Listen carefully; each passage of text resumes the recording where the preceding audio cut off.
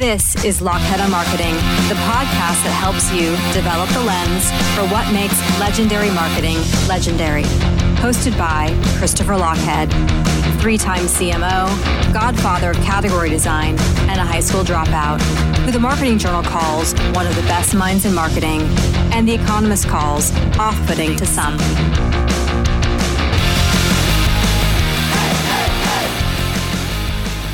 Thanks for pressing play. I sure am glad you're here. This is Christopher.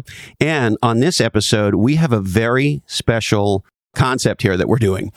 It's the first time ever we have taken an episode of another podcast and dropped it here for you. And here's why we're doing it. I get asked all the time what my favorite podcasts are, and in particular, what my favorite marketing podcasts are. And at the top of my list is Marketing Over Coffee. And one of the co-hosts of that podcast is a dear old friend of mine, John Wall. And John's a great guy. He's super smart.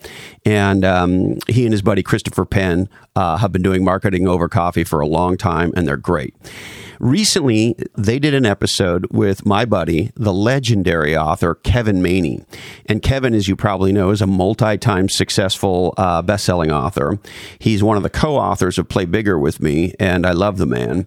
And I heard John and Kevin talking on Marketing Over Coffee about Kevin's more recent book, Unscaled, which I think is a must-read. Frankly, I think Unscaled is one of the most important books of the last 10 years. So they talk about what that means and how powerful it is. And of course, category design and many other things. And when I listened to the episode, I was really taken by it. And so I sent John an email and I said, hey, John, we've never done this before, but would you be open to having us drop your Kevin Maney discussion into our feed? And so that's exactly what you're going to hear. And I think you're going to love it because that's what I think. They're both two of the smartest guys I know. We're sponsored by my good friends at Oracle NetSuite. Visit netsuite.com/different today. And my friends at Splunk are the leaders in data to everything. Visit SPLUNK/D, the number 2 and the letter E. And now, Kevin Maney and John Wall. Hey ho, let's go.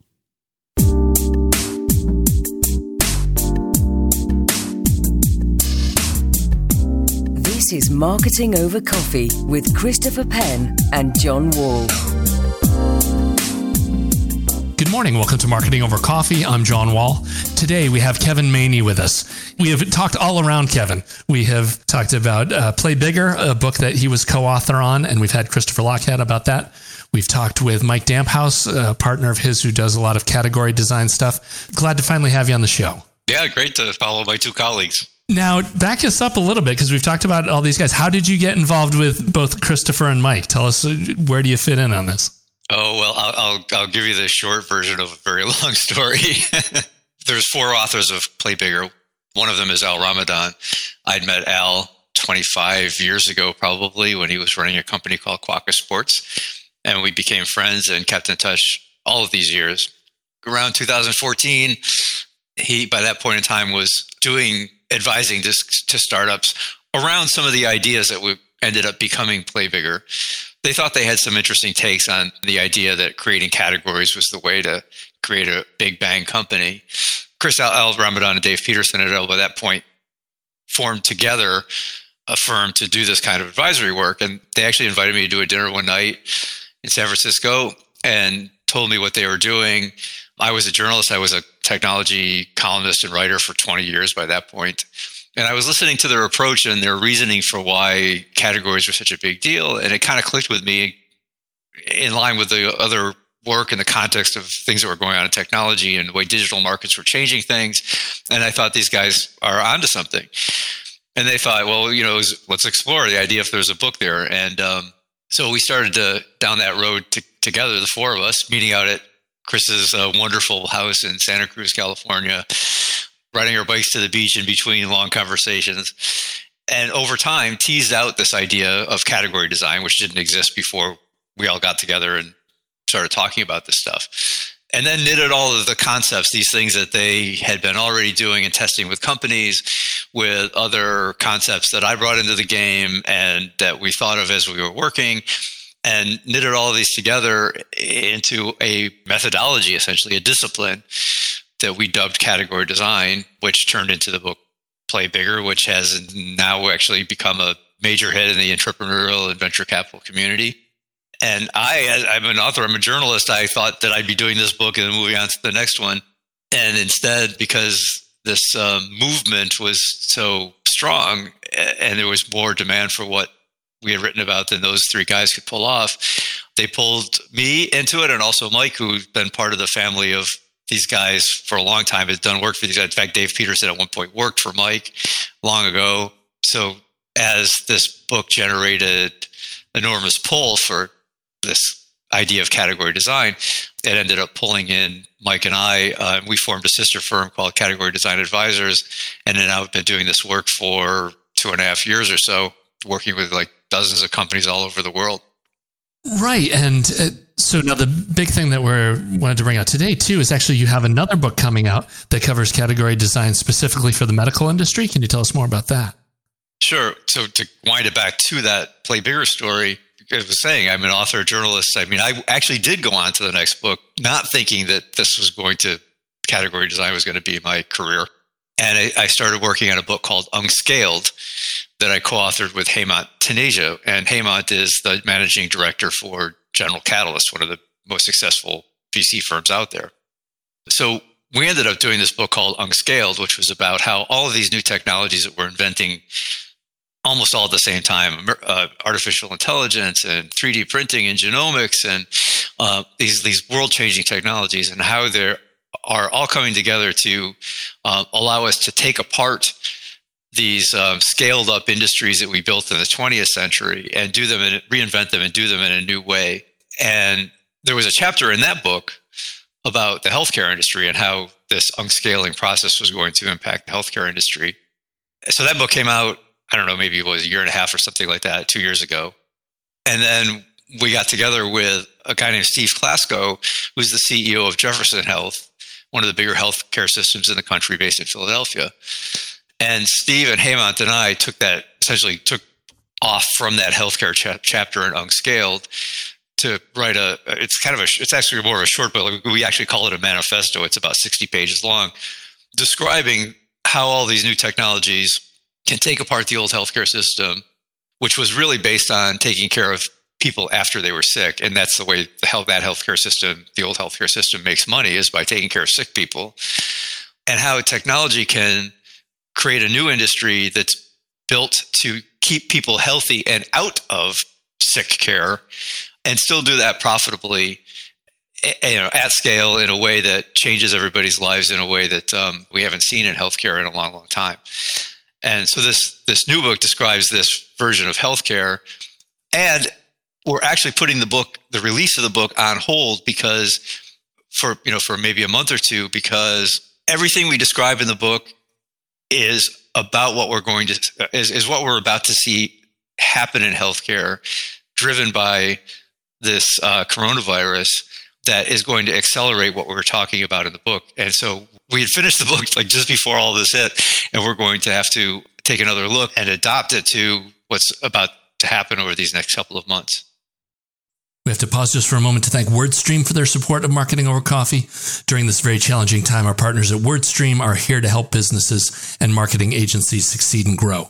WordStream is your one-stop shop for cross-platform online advertising across Google, Facebook, Instagram, and Microsoft Ads. With their powerful software and expert team of consultants, you can simplify online advertising management to save time while growing business results. Whether it's through educational content, strategic consultation, or their software and consulting services, WordStream has support they'd like to offer you all. Visit wordstream.com/MOC to see the special offer that they have for our listeners today. The offer will be changing as the campaign here goes on, but for right now, it's a free consultation and 14-day trial, so you can get right in and use it. And you've got to check it out. I mean, if you've done any online advertising and had to jump from platform to platform, in every interface to burn up your whole day, it's just a huge headache.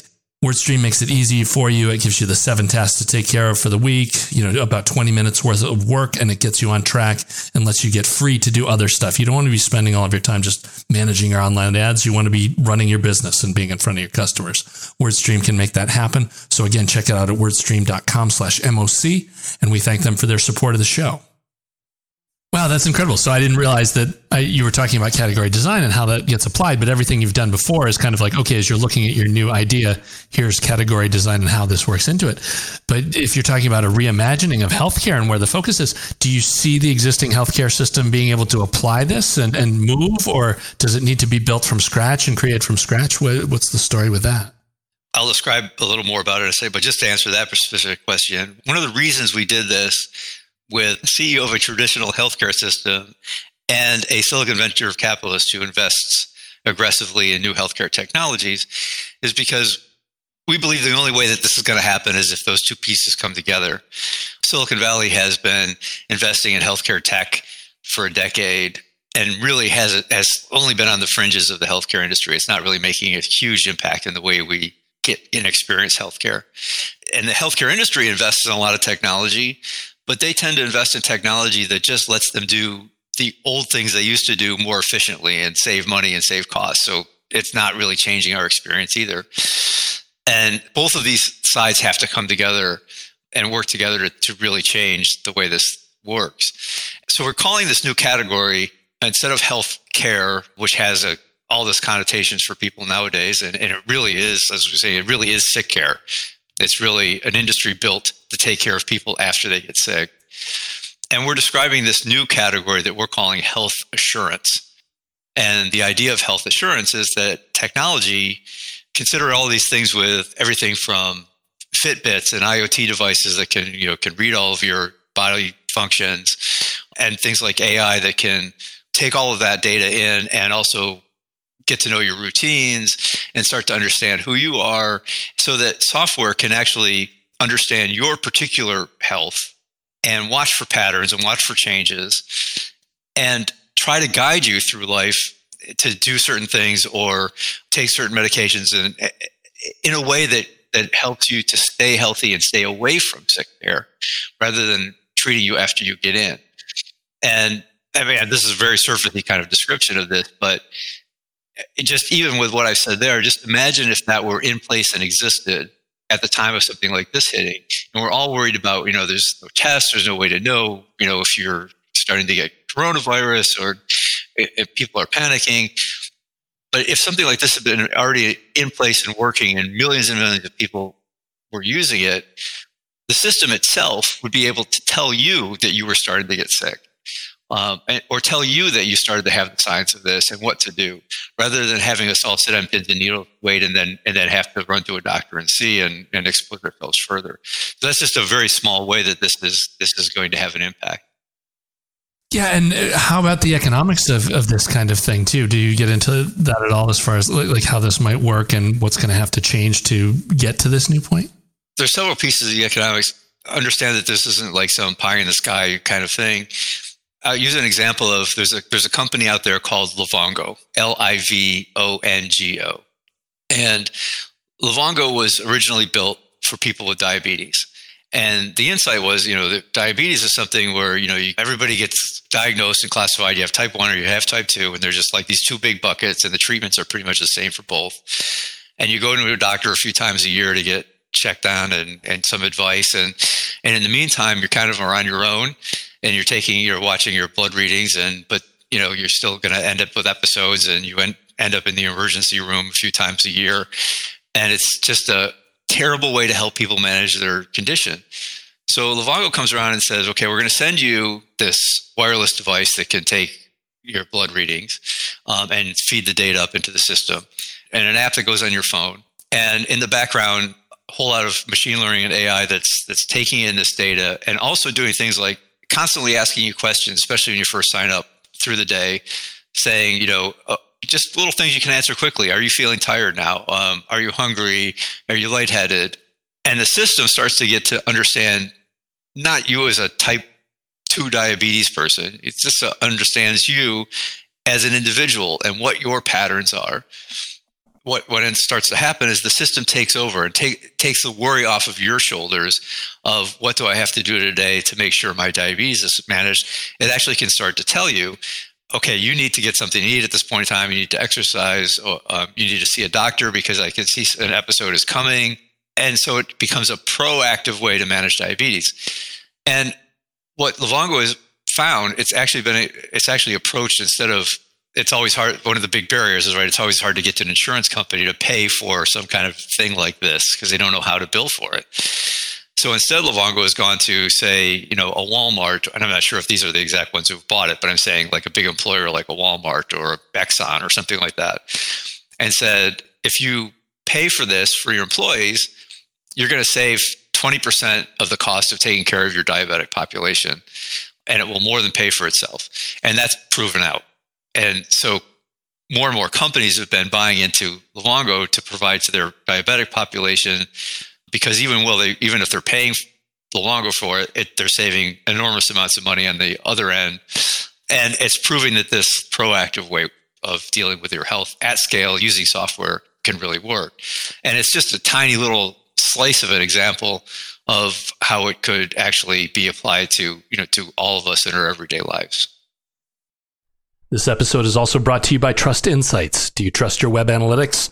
Your analytics should be telling you what content to create, what pages need updates for SEO, and which marketing programs aren't working.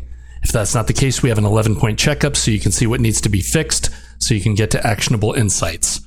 Check it out at our link in the show notes, or just reach out to me on Twitter at John J. Wall, JohnJWall.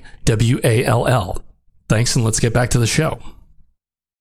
Yeah, I can definitely see that. I've seen tons of things how, once you get all the way to surgery and long-term recovery, it's like hundreds of thousands or millions of dollars. So anything you can do, under $10,000 earlier in the cycle just has huge ROI. It's just obviously the way to go. Yeah. And what's already happening, what's beginning to happen now, we're doing this interview on St. Patrick's Day. A lot's going to change probably by the time that this even comes out. But where we sit in St. Patrick's Day is we're starting to be told to use telehealth.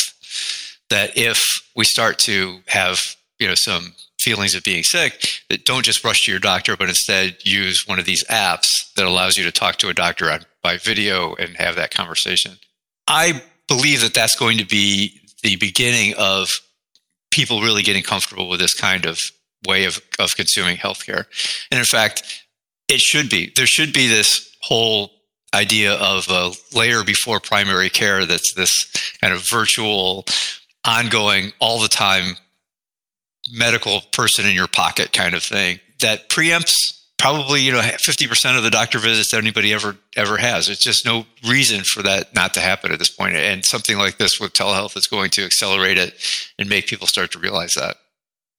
That's the story with the new book. Now, you did mention Unscaled before we got into the book Between, and tell us more about that. What's the big idea there? Well, the big idea is that the reason it's called Unscaled is because we point out, historically, in the 20th century, the way to make a lot of money, a great business, was to gain economies of scale. And that meant, mass production, mass manufacturing, mass media. The idea that if you could find a way to make a huge amount of the same thing for the most people, that was the path to the greatest profits. I mean, what that ends up meaning, if you work that backwards, is that the most successful products were the most generic, one-size-fits-all, appeals to everybody kinds of products, instead of being products that were specifically designed to please you as a person. That was the way we conducted business in the 20th century. We built these giant corporations and these huge factories and huge distribution systems, and all seeking economies of scale. Now we've got this new era when, just as much as I described about healthcare and these apps and software and technology being able to get to know you as an individual and serve you as an individual profitably, because it's in software first anyway, even if a human eventually is behind that. If you imagine that happening in industry after industry, say banking or say education or even consumer products, where technology can increasingly serve you as an individual, understanding what your wants are as an individual, interact with you as an individual, most of us would prefer that to something that was made for everybody. We would want something that's really made just for our particular taste or our situation. And so as the technology gets developed to do that, and a lot of it is driven by AI and the ability for machine learning software to learn these things about us, scale starts to become less and less appealing. The idea of Unscale, of serving each individual and taking that old industry apart and putting it back together in a new way, is what we're seeing happening in business after business. And another thing that's going on right now, whole colleges are closing and sending people home to take classes online. This is going to be another accelerant on the way things are about to change. Khan Academy, which has been around for a while now, and some other upstarts in the education space are already there with online courses that use artificial intelligence to interact with the person using that app and understand exactly where your learning is and go faster or slower depending on what your style is, or understand what you're not understanding and bring in another course that helps you understand that thing. And it can actually educate you as an individual by understanding you as an individual. Whereas you go and you sit in a college class in a lecture and you're getting the same class that another 25 or 200 people are getting. I think that this is going to accelerate this thinking of, how many parents are thinking, well, heck, if my kid can get the same education for a semester by going online as when I paid $35,000 to some school, why am I paying $35,000 to some school? Of course, there's other reasons, and you go and you have a good time at college and you meet people and this whole other thing. But nonetheless, in terms of just education, we're going to start being very aware that there's this unscaled way of doing education that is, in terms of sheer learning, is as good or better than sending you to a college to sit on a campus and get the same education as everybody else. We're going to see, again, it probably accelerated by what's happening over these next few months, this concept of unscaled education taking on a new life and changing a lot of people's views about the value of college. And that's, college was a scaled experience. This type of online, artificial intelligence, individualized learning is a good example of an unscaled experience, and we're going to get more and more of that and less of the scaled experience. Yeah, that makes sense. I can see how that is just a better model and more efficient. We've seen the same thing too. Just in the past week, I've seen so many people talking about working from home. I've been from home for years, but I had kind of forgotten that there's still so many people that commute to work, and this whole idea of, are they more productive or not from home, having this forced upon them now. It's going to be interesting how this changes the culture and where it moves. Oh, absolutely. One other topic I wanted to ask you about too, I had heard that you are actually one of the preeminent experts on IBM and the history of the company or what goes on with it. Tell me more about that. Yeah, history would be the right word. I wrote 2 books about IBM. I wrote one that was a biography of Thomas Watson, the guy who built IBM, called Maverick and His Machine. And then maybe 10 years later was IBM's 100th anniversary in 2011. And so I co-authored a book called Making the World Work Better, which was kind of a historical look at the big things that IBM invented over the 100 years. Yeah, I guess I'm kind of the unofficial IBM historian out there, especially of the earliest days. What else is on your radar too? You have been at the forefront of tech for years as far as documenting and keeping an eye on everything that happens in the industry. What kind of stuff are you excited about for this next year? I tend to look at almost everything anymore through the lens of either category design or unscaling. And because I do believe that those are 2 things that are going to drive technology and create the most interesting technology companies of the next decade. It's going to be the companies that define and build new categories that we've never seen before. And the new categories that are becoming more and more sort of available to define and build and change the way we do things are going to be because of the dynamics that we described at Unscale.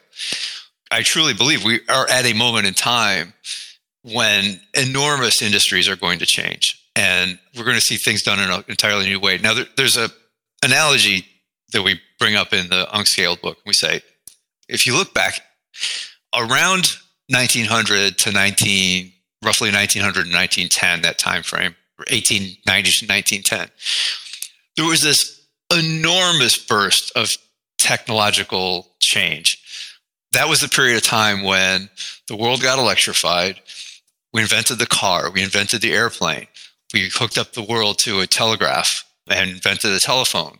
It was just this explosion of new technologies that completely changed the way we lived our lives and the way we did business. And in fact, those sets of technologies were in fact responsible for scale, for scaling up, economies of scale, because you couldn't do that without electricity to run giant factories. You couldn't do that without communication systems that linked supply chains together to do all of this, and cars and trucks to move stuff around. So if you think of what life was like in, say, 1890 versus what life was like in 1920, 30 years later, it was just enormously different. This period of time from around, in fact, we kind of put the moment in time at around 2007 with the iPhone being introduced. That kind of being a big bang because that brought in mobile technology and cloud technology, and then, eventually led to all these, other things like enormous amounts of data, big data and location data and artificial intelligence that learns from all of that data. Throw in things like, huge advances like genomics, going from something that cost $1 billion to sequence one genome to something now we can do it with a swab from 23andMe for whatever it is, $45. So we're having the same kind of explosion of groundbreaking new technologies right now that we had at that moment in time. And what is going to happen is the same thing that happened 100 or so years ago, is that it's going to completely change every single industry and the way we live our lives. And I believe that that's what we're living through now. And companies that pop up that recognize that and say we can create a new category because the technology that's come along has allowed us to do things completely differently than they've been done before, that's where the excitement's going to be. And I will also say, it's funny that we're living through this right now, because one thing, other thing we pointed out about that technological explosion of 100 so years ago, when something changes things that much, it creates enormous opportunity, but it also creates enormous stress and pressure on the system. And in that case, we ended up with a world war. We ended up with, oddly enough, the 1918 pandemic that, killed whatever is 50, 60 million people around the world. And I can't help but wonder if this explosion is going to lead to similar kinds of global unrest and problems, along with all of the opportunities that are there. And that's, I kind of watch what's unfolding now with a little bit of awe about wondering if that's the case. Oh, yeah, I can see that happening. I mean, but it's also interesting in that how granularity is such a part of this now, too. And that, it used to be world wars were a big deal, but now we see two neighbors fighting in Australia. I mean, we dial it down that far that, everything is visible. And yeah, the long-term impact of that is crazy. And then, our brains are used to evolving about every 10,000 years. So to have everything change completely every 100 right, years, exactly.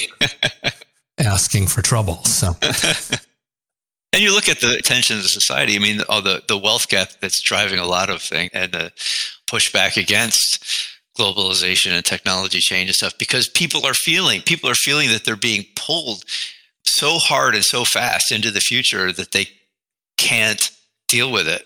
And that's where you get this resistance and this divide. I mean, it's exactly what happened 100 years ago, and we're living through it again. It's a scary time for companies, and especially if you're a startup and trying to get some traction.